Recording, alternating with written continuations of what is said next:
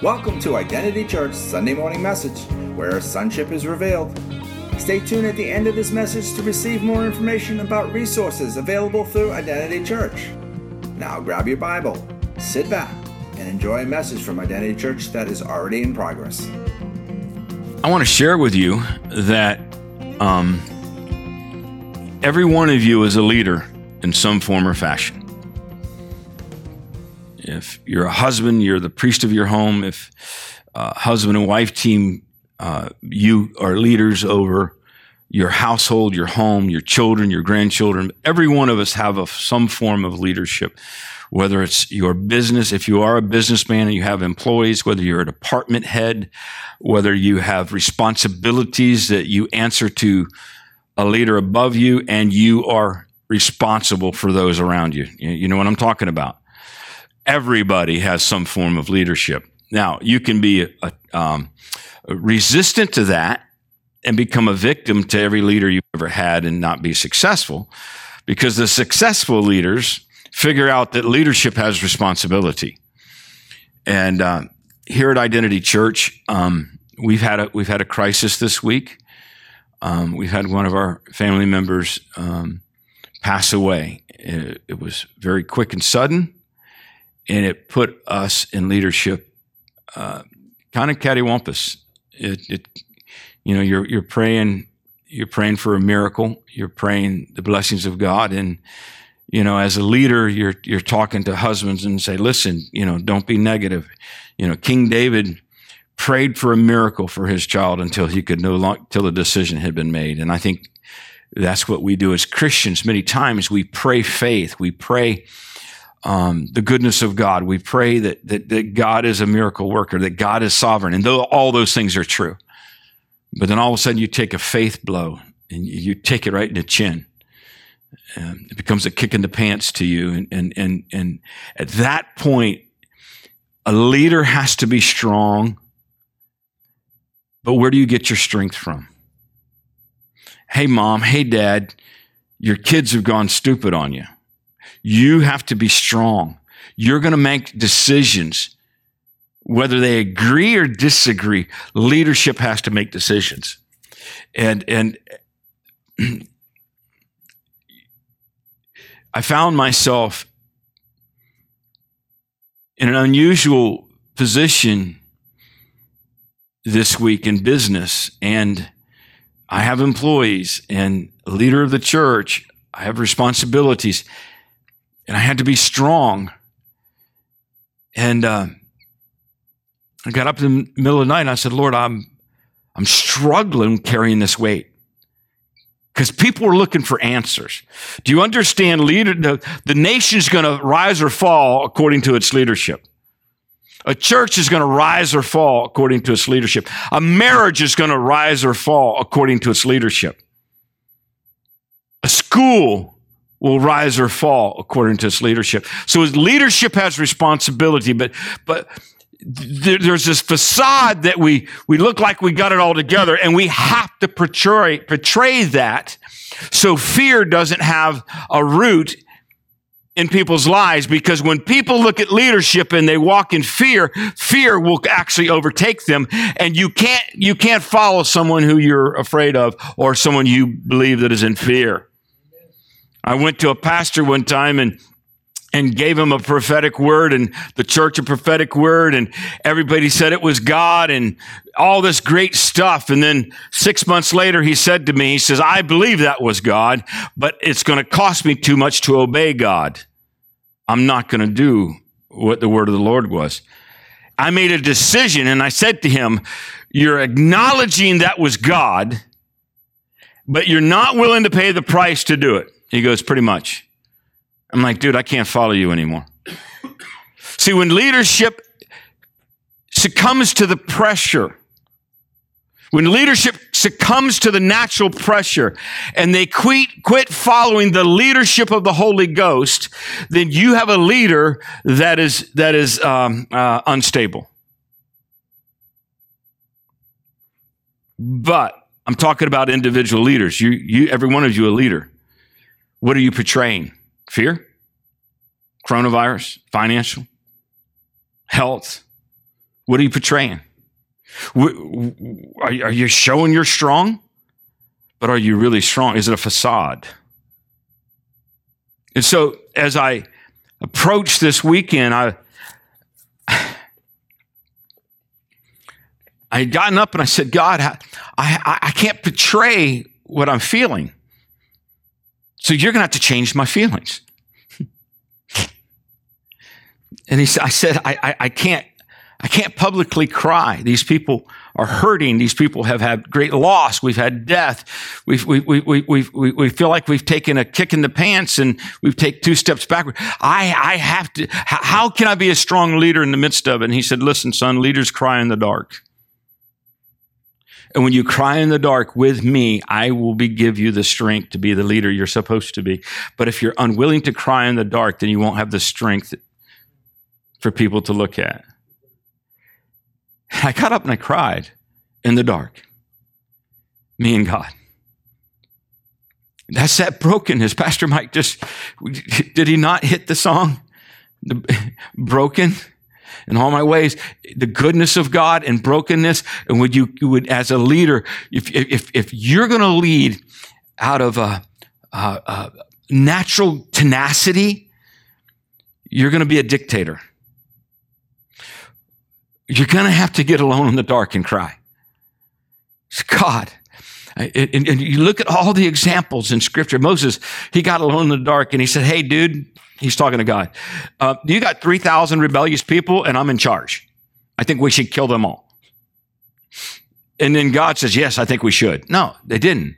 God wanted to kill him. And a leader said to him, wait a minute. You drug us out into this desert. You drug us into this position. You put us out here.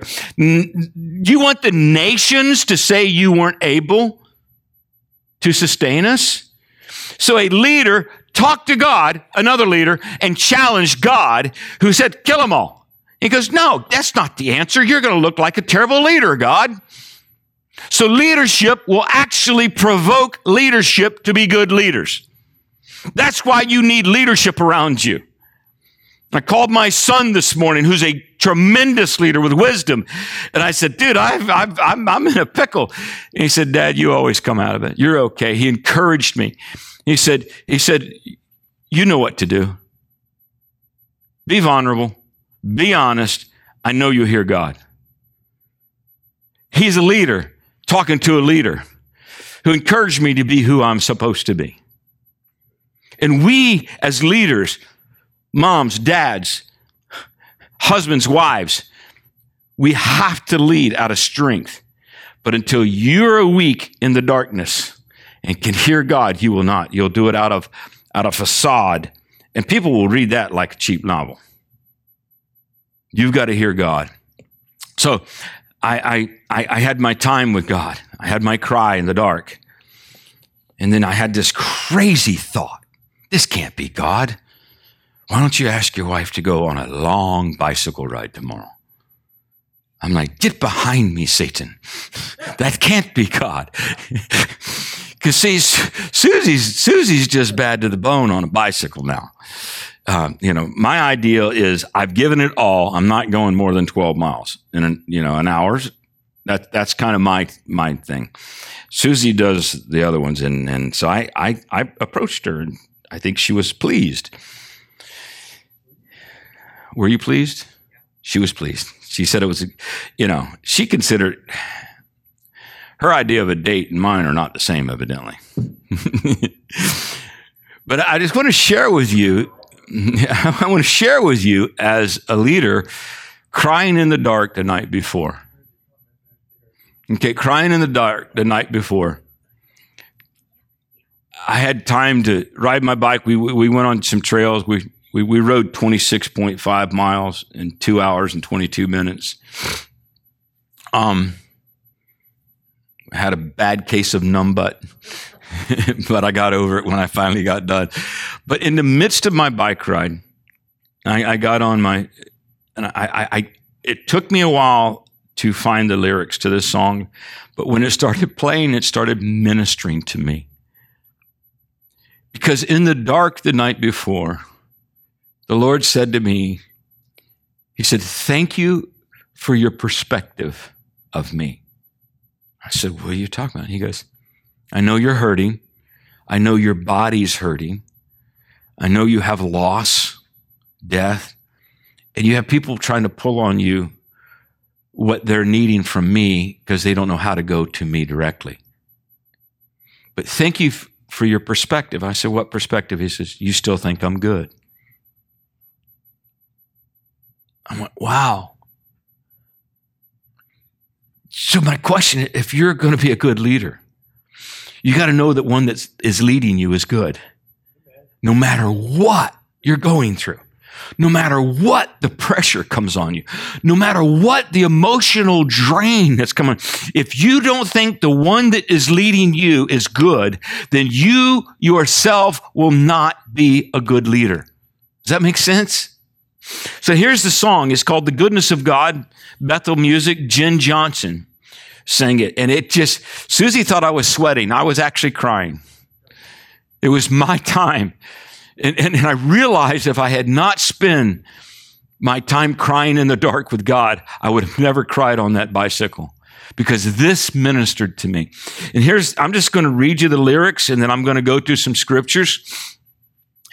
The lyrics he sings is, I love you, Lord, for your mercy never fails me. See, I would sing it for you, but it'd be better for me to read it, okay? Hallelujah. Thank you for your support there, Elder. All my days, I've been held in your hands. From the moment that I wake up until I lay my head, oh, I will sing of the goodness of God. 'Cause all my life you have been faithful, and all my life you have been so good. With every breath that I'm able, oh, I will sing of the goodness of God. I love your voice. How many love the voice of God? I love your voice. You have led me through the fire, and in dark night, you are close like no other. You got to realize, I just had my dark night. I just had my cry.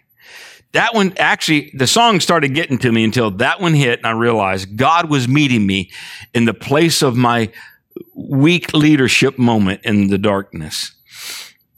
You are close like no other.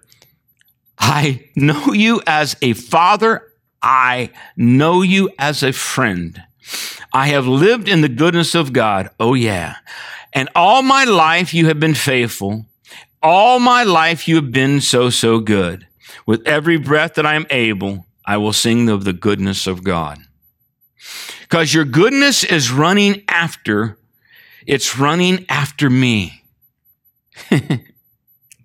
Your goodness is running after it. It's running after me. With my life laid down, I'm surrendered now. I give you everything. Because your goodness is running after me. Because your goodness is running after me, it's running after me. Your goodness is running after me, it's running after me. With my life laid down, I'm surrendered now. I give you everything. Because your goodness is running after me, and it keeps running after me.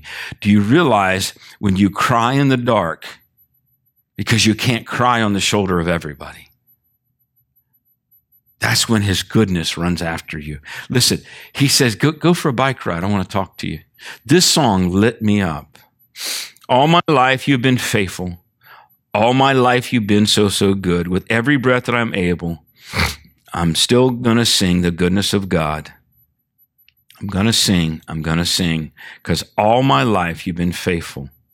All my life you've been so good. With every breath I'm able, I'm going to sing the goodness of God. I'm going to sing the goodness of God. If you're a mom or a dad, a grandma, a grandpa, if you're a business owner, if you're a church leader, if you're a department head, you have pressures. It's interesting when my new little health journey, on day 28 of my fast, the Lord spoke to me. He says, you've run and gun for a long time, and I want to change your definition of run and gun. I want to change your perspective, if you'll let me. I'm like, okay. He said, son, you've been running and gunning, but you live off adrenaline, which is unhealthy. If you'll let me, I'll change your definition of run and gun. It was day 28. So I go to my doctor, and he does these huge blood tests and all this analysis, and he's going to get me healthy. He thinks I'm nuts. I'm the guy who walks in and goes, I just went on a 40-day water only fast. And he's like, okay, this guy's a Fruit Loop. He's a new doctor, so we hadn't proven the fact that I'm a Fruit Loop. And so he's sitting there saying to me, I kind of thought you were a little weird until I did your blood work, and I've never seen anybody do a complete medical reset. And he went through every system in my body that in that 40-day water only, it corrected itself. The sugar, which is one of the reasons why I needed to do that, all aligned, the cardio, the inner, the outer. I mean, he did all this. He says, well, I have two concerns. And one of them was, he goes, I believe the management part of the thyroid is working, the brain side, but the thyroid is got some deficiency in it, because he goes, I think you're an adrenaline junkie. I think you live off adrenaline. I said, okay. I'm laughing. And he says, it's kind of like the body's this. If an employee calls in and says, I'm not coming in, I'm sick, adrenaline kicks in to cover that. He said, do you realize your body doesn't know that an employee is unfaithful and you're having to cover it, or a bear's chasing you? It doesn't know. Your body doesn't know that you're upset with unfaithful employee, or you've got a task to do, or a bear's chasing you. I'm like, really? And he says, because emotionally what you're doing is you're putting a demand on adrenaline so you can be the fix-all. I'm like, oh, okay. Okay. Wow. That's great leadership, isn't it? Yeah. But he goes, why are you laughing? I said, here, let me show you my journal, day 28. The Lord says, I'm going to redefine run and gun because you've been living on adrenaline, and I'm going to change that. All of a sudden, the Fruit Loop is gone. I looked at him and go, listen, I thank you for your medical education. I said, but you're only confirming what God told me. He goes, oh, okay. So what I'm saying is, are we supposed to live off adrenaline or faith? What kind of leader are you? Are you living off adrenaline? Are you pulling out of your emotions or faith?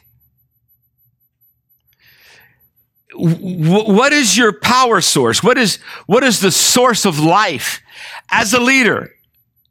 Now listen, leaders, some people say, well, you're a group of leaders. You think you're an elite group. Yeah, we are. Because we don't have to be in the dark by ourselves. Sometimes you can be in the dark with some leaders and not have the answers, but go to the one who does and be vulnerable enough. So leadership has a protocol. If I shared with everything that I have to deal with every Tom, Dick, and Harry in this body, you guys would not know what to do with some of that. But my leadership understands. You can't share it with people who've never paid the price for leadership. So I want to go to 1 Thessalonians chapter 5, verse 14, and this is what I've gotten.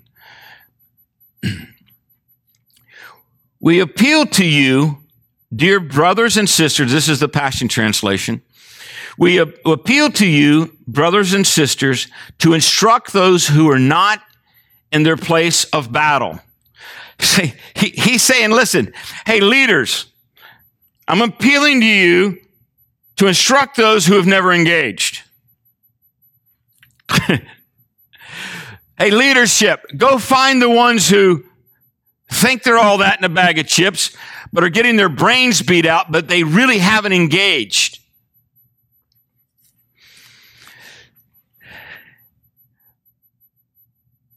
Instruct those who are not in their place of battle. Be skilled at gentle encouraging those who feel themselves inadequate. Leadership has to be skilled. Isn't that what it says? Be skilled at gentle encouragement. What I can do to my elders, I can provoke them with a shot, a Charlie Coker shot, and they don't take it personal, and it will provoke them to good works. If I treated some of the pew sitters with the aggressiveness or the leadership shot that I do my elders, you would think I'm mean and just abusive. Well, maybe you're not in your place of battle, and you haven't earned that right to be vulnerable. Be faithful to stand your ground. Help the weak to stand again. Be quick to demonstrate patience with everyone. Listen, here's the thing though, because when we haven't had our cry in the dark, we will do things like resist revenge. Why did he put resist revenge? Because you need to resist it, because you will you will be resentful of those who claim to have it all together, but won't engage in the battle. People in the prayer this morning were going, dude, how can we handle some of this prayer against our nation and our leadership? They were going after the government. Listen, they're saying, I want to engage, but there's people who don't want to engage. And leadership needs to understand it's a skill set to gently encourage and not become resentful if you don't. But let me tell you something. When you face some of the crises we faced, you'll realize you've never been in a battle and you're getting your butt whipped. And I think there's been times, and this is me. I believe God has allowed the enemy to kick my brains out once in a while to wake me up. You get kicked in the teeth when you're looking in the wrong direction.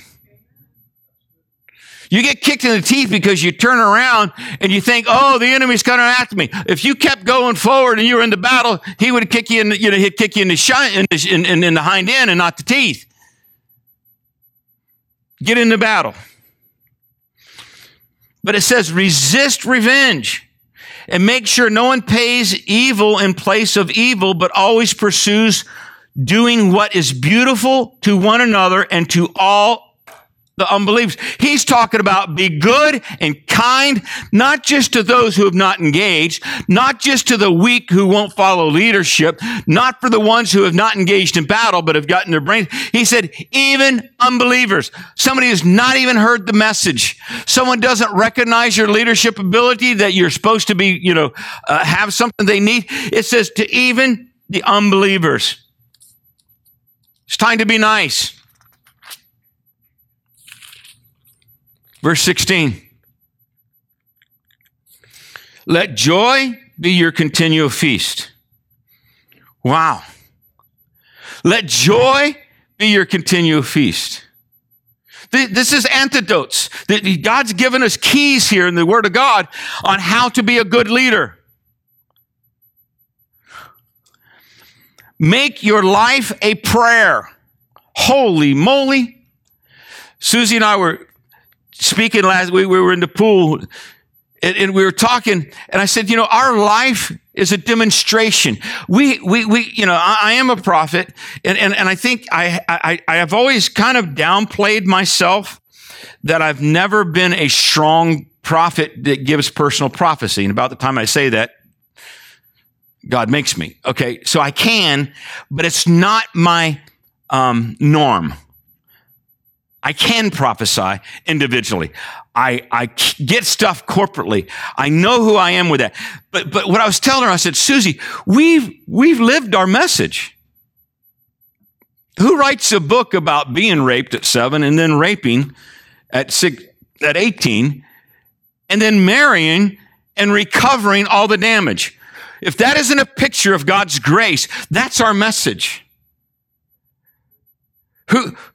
Whose grandfather was in the KKK, was a prophet and racist, and why racism came into a 6th-generation Floridian family and gets involved with the church, and no one confronts it until I show up. Is that a life message? baptism of innocence. I wrote the book about it.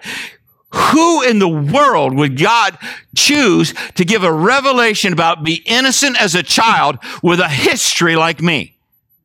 If that's not the message of the grace of God and the finished work of Christ, I don't know what is. So what is he saying here? Make your life a prayer. Make your life a prayer. But I'm telling you, if you don't have joy in the journey, you'll never be a life of prayer. Here's the key. And in the midst of everything, be always giving thanks. So when your thankfulness is gone, your leadership is tainted. When you quit thanking God for all the people who've not engaged in the battle, when you quit thanking God for the people that came and got what they want, but now they're leaving, you will become resentful if you don't know your purpose. But people come and people go. People get what they need out of this body. But if it's done right, they're prepared for another body. They're prepared to finish if they're engaging in battle, maybe they came here to get taught and not be in battle. Are you resentful? Or have you gotten alone in the dark and asked God why? Well, I thought this person was going to be here for life. Listen, your wife almost wasn't there for life. Not everybody's called to stay with everybody this close. Now, you're called to love each other, and I believe in covenant, and I believe in all that stuff. But listen, a leader has to go cry in the dark and find out who's in charge and who's sending who.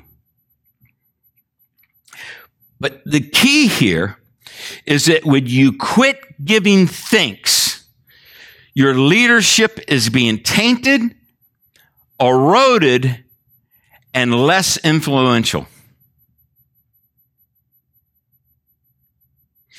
God, the pressure on me. Oh, I can't handle it.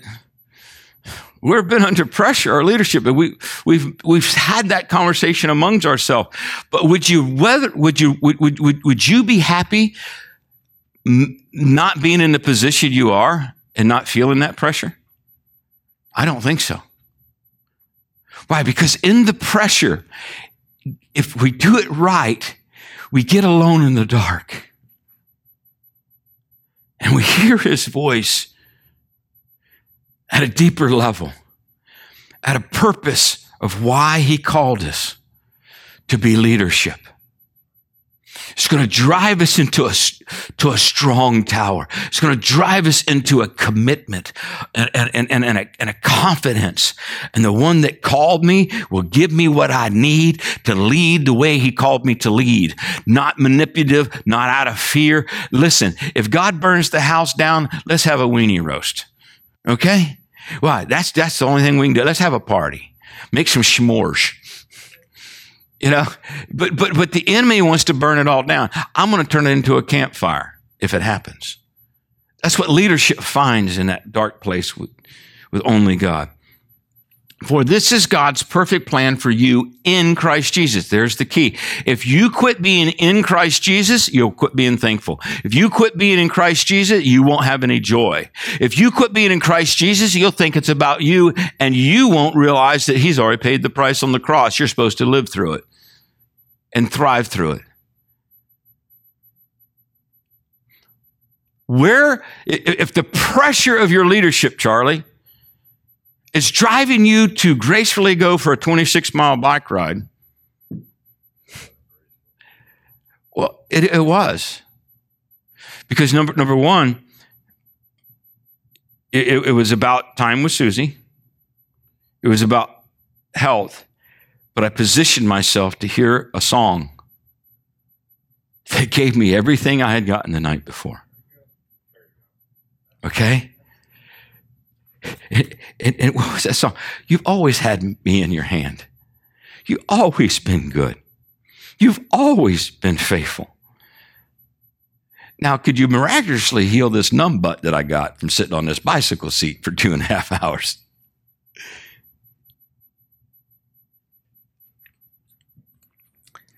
Verse 19, never restrain or put out the fire of the Holy Ghost. Do you understand? He's saying, listen, if you have joy, if you stay thankful, God's going to show you my perfect plan in Christ Jesus, and never put out the fire of the Holy Ghost. And don't be one who scorns prophecies. Uh-oh. We're a prophetic church. What about the prophets who prophesy? You're going to live and not die, and she dies. You know what happens? We start scorning prophecies, and anybody that's operating in faith and wants to put healing out there prophetically, and we think we want to hold the prophet accountable and stone them like they're an Old Testament prophet. And then we get scornful, and we get resentful, and we don't want to hear it anymore. But don't be one who scorns prophecies, but be faithful to examine them by putting them to the test, and afterwards holding tightly to what was proven to be right. Avoid every appearance of evil. He's saying listen, how you judge prophetic words, how you judge people's hearts and motive could be, in God's eyes, evil. Now may the God of peace and harmony set you apart, making you completely holy, and may your entire being, spirit, soul, and body be kept completely flawless in the appearance of our Lord Jesus Christ, the Anointed One. Here's what I'm saying. There's not a devil who's afraid of Jesus. The devil could care less if you give your heart to Jesus. As a matter of fact, he'll encourage you to give your heart to Jesus. But this is why this is the Antichrist. He can't handle you giving your heart to Jesus Christ. There's a lot of Jesuses, but it's the Jesus Christ being the Anointed One, the power. When you give your lives to Jesus, he opens the door to the Christ, the power. If your Jesus doesn't have power, then the Antichrist has gotten to you.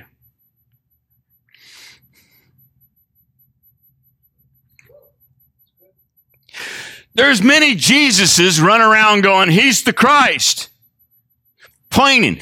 But the one that says Jesus Christ, it's Jesus opens the door for eternal life, opens the door to the Father, and then the Christ portion, the Anointed One, changes you.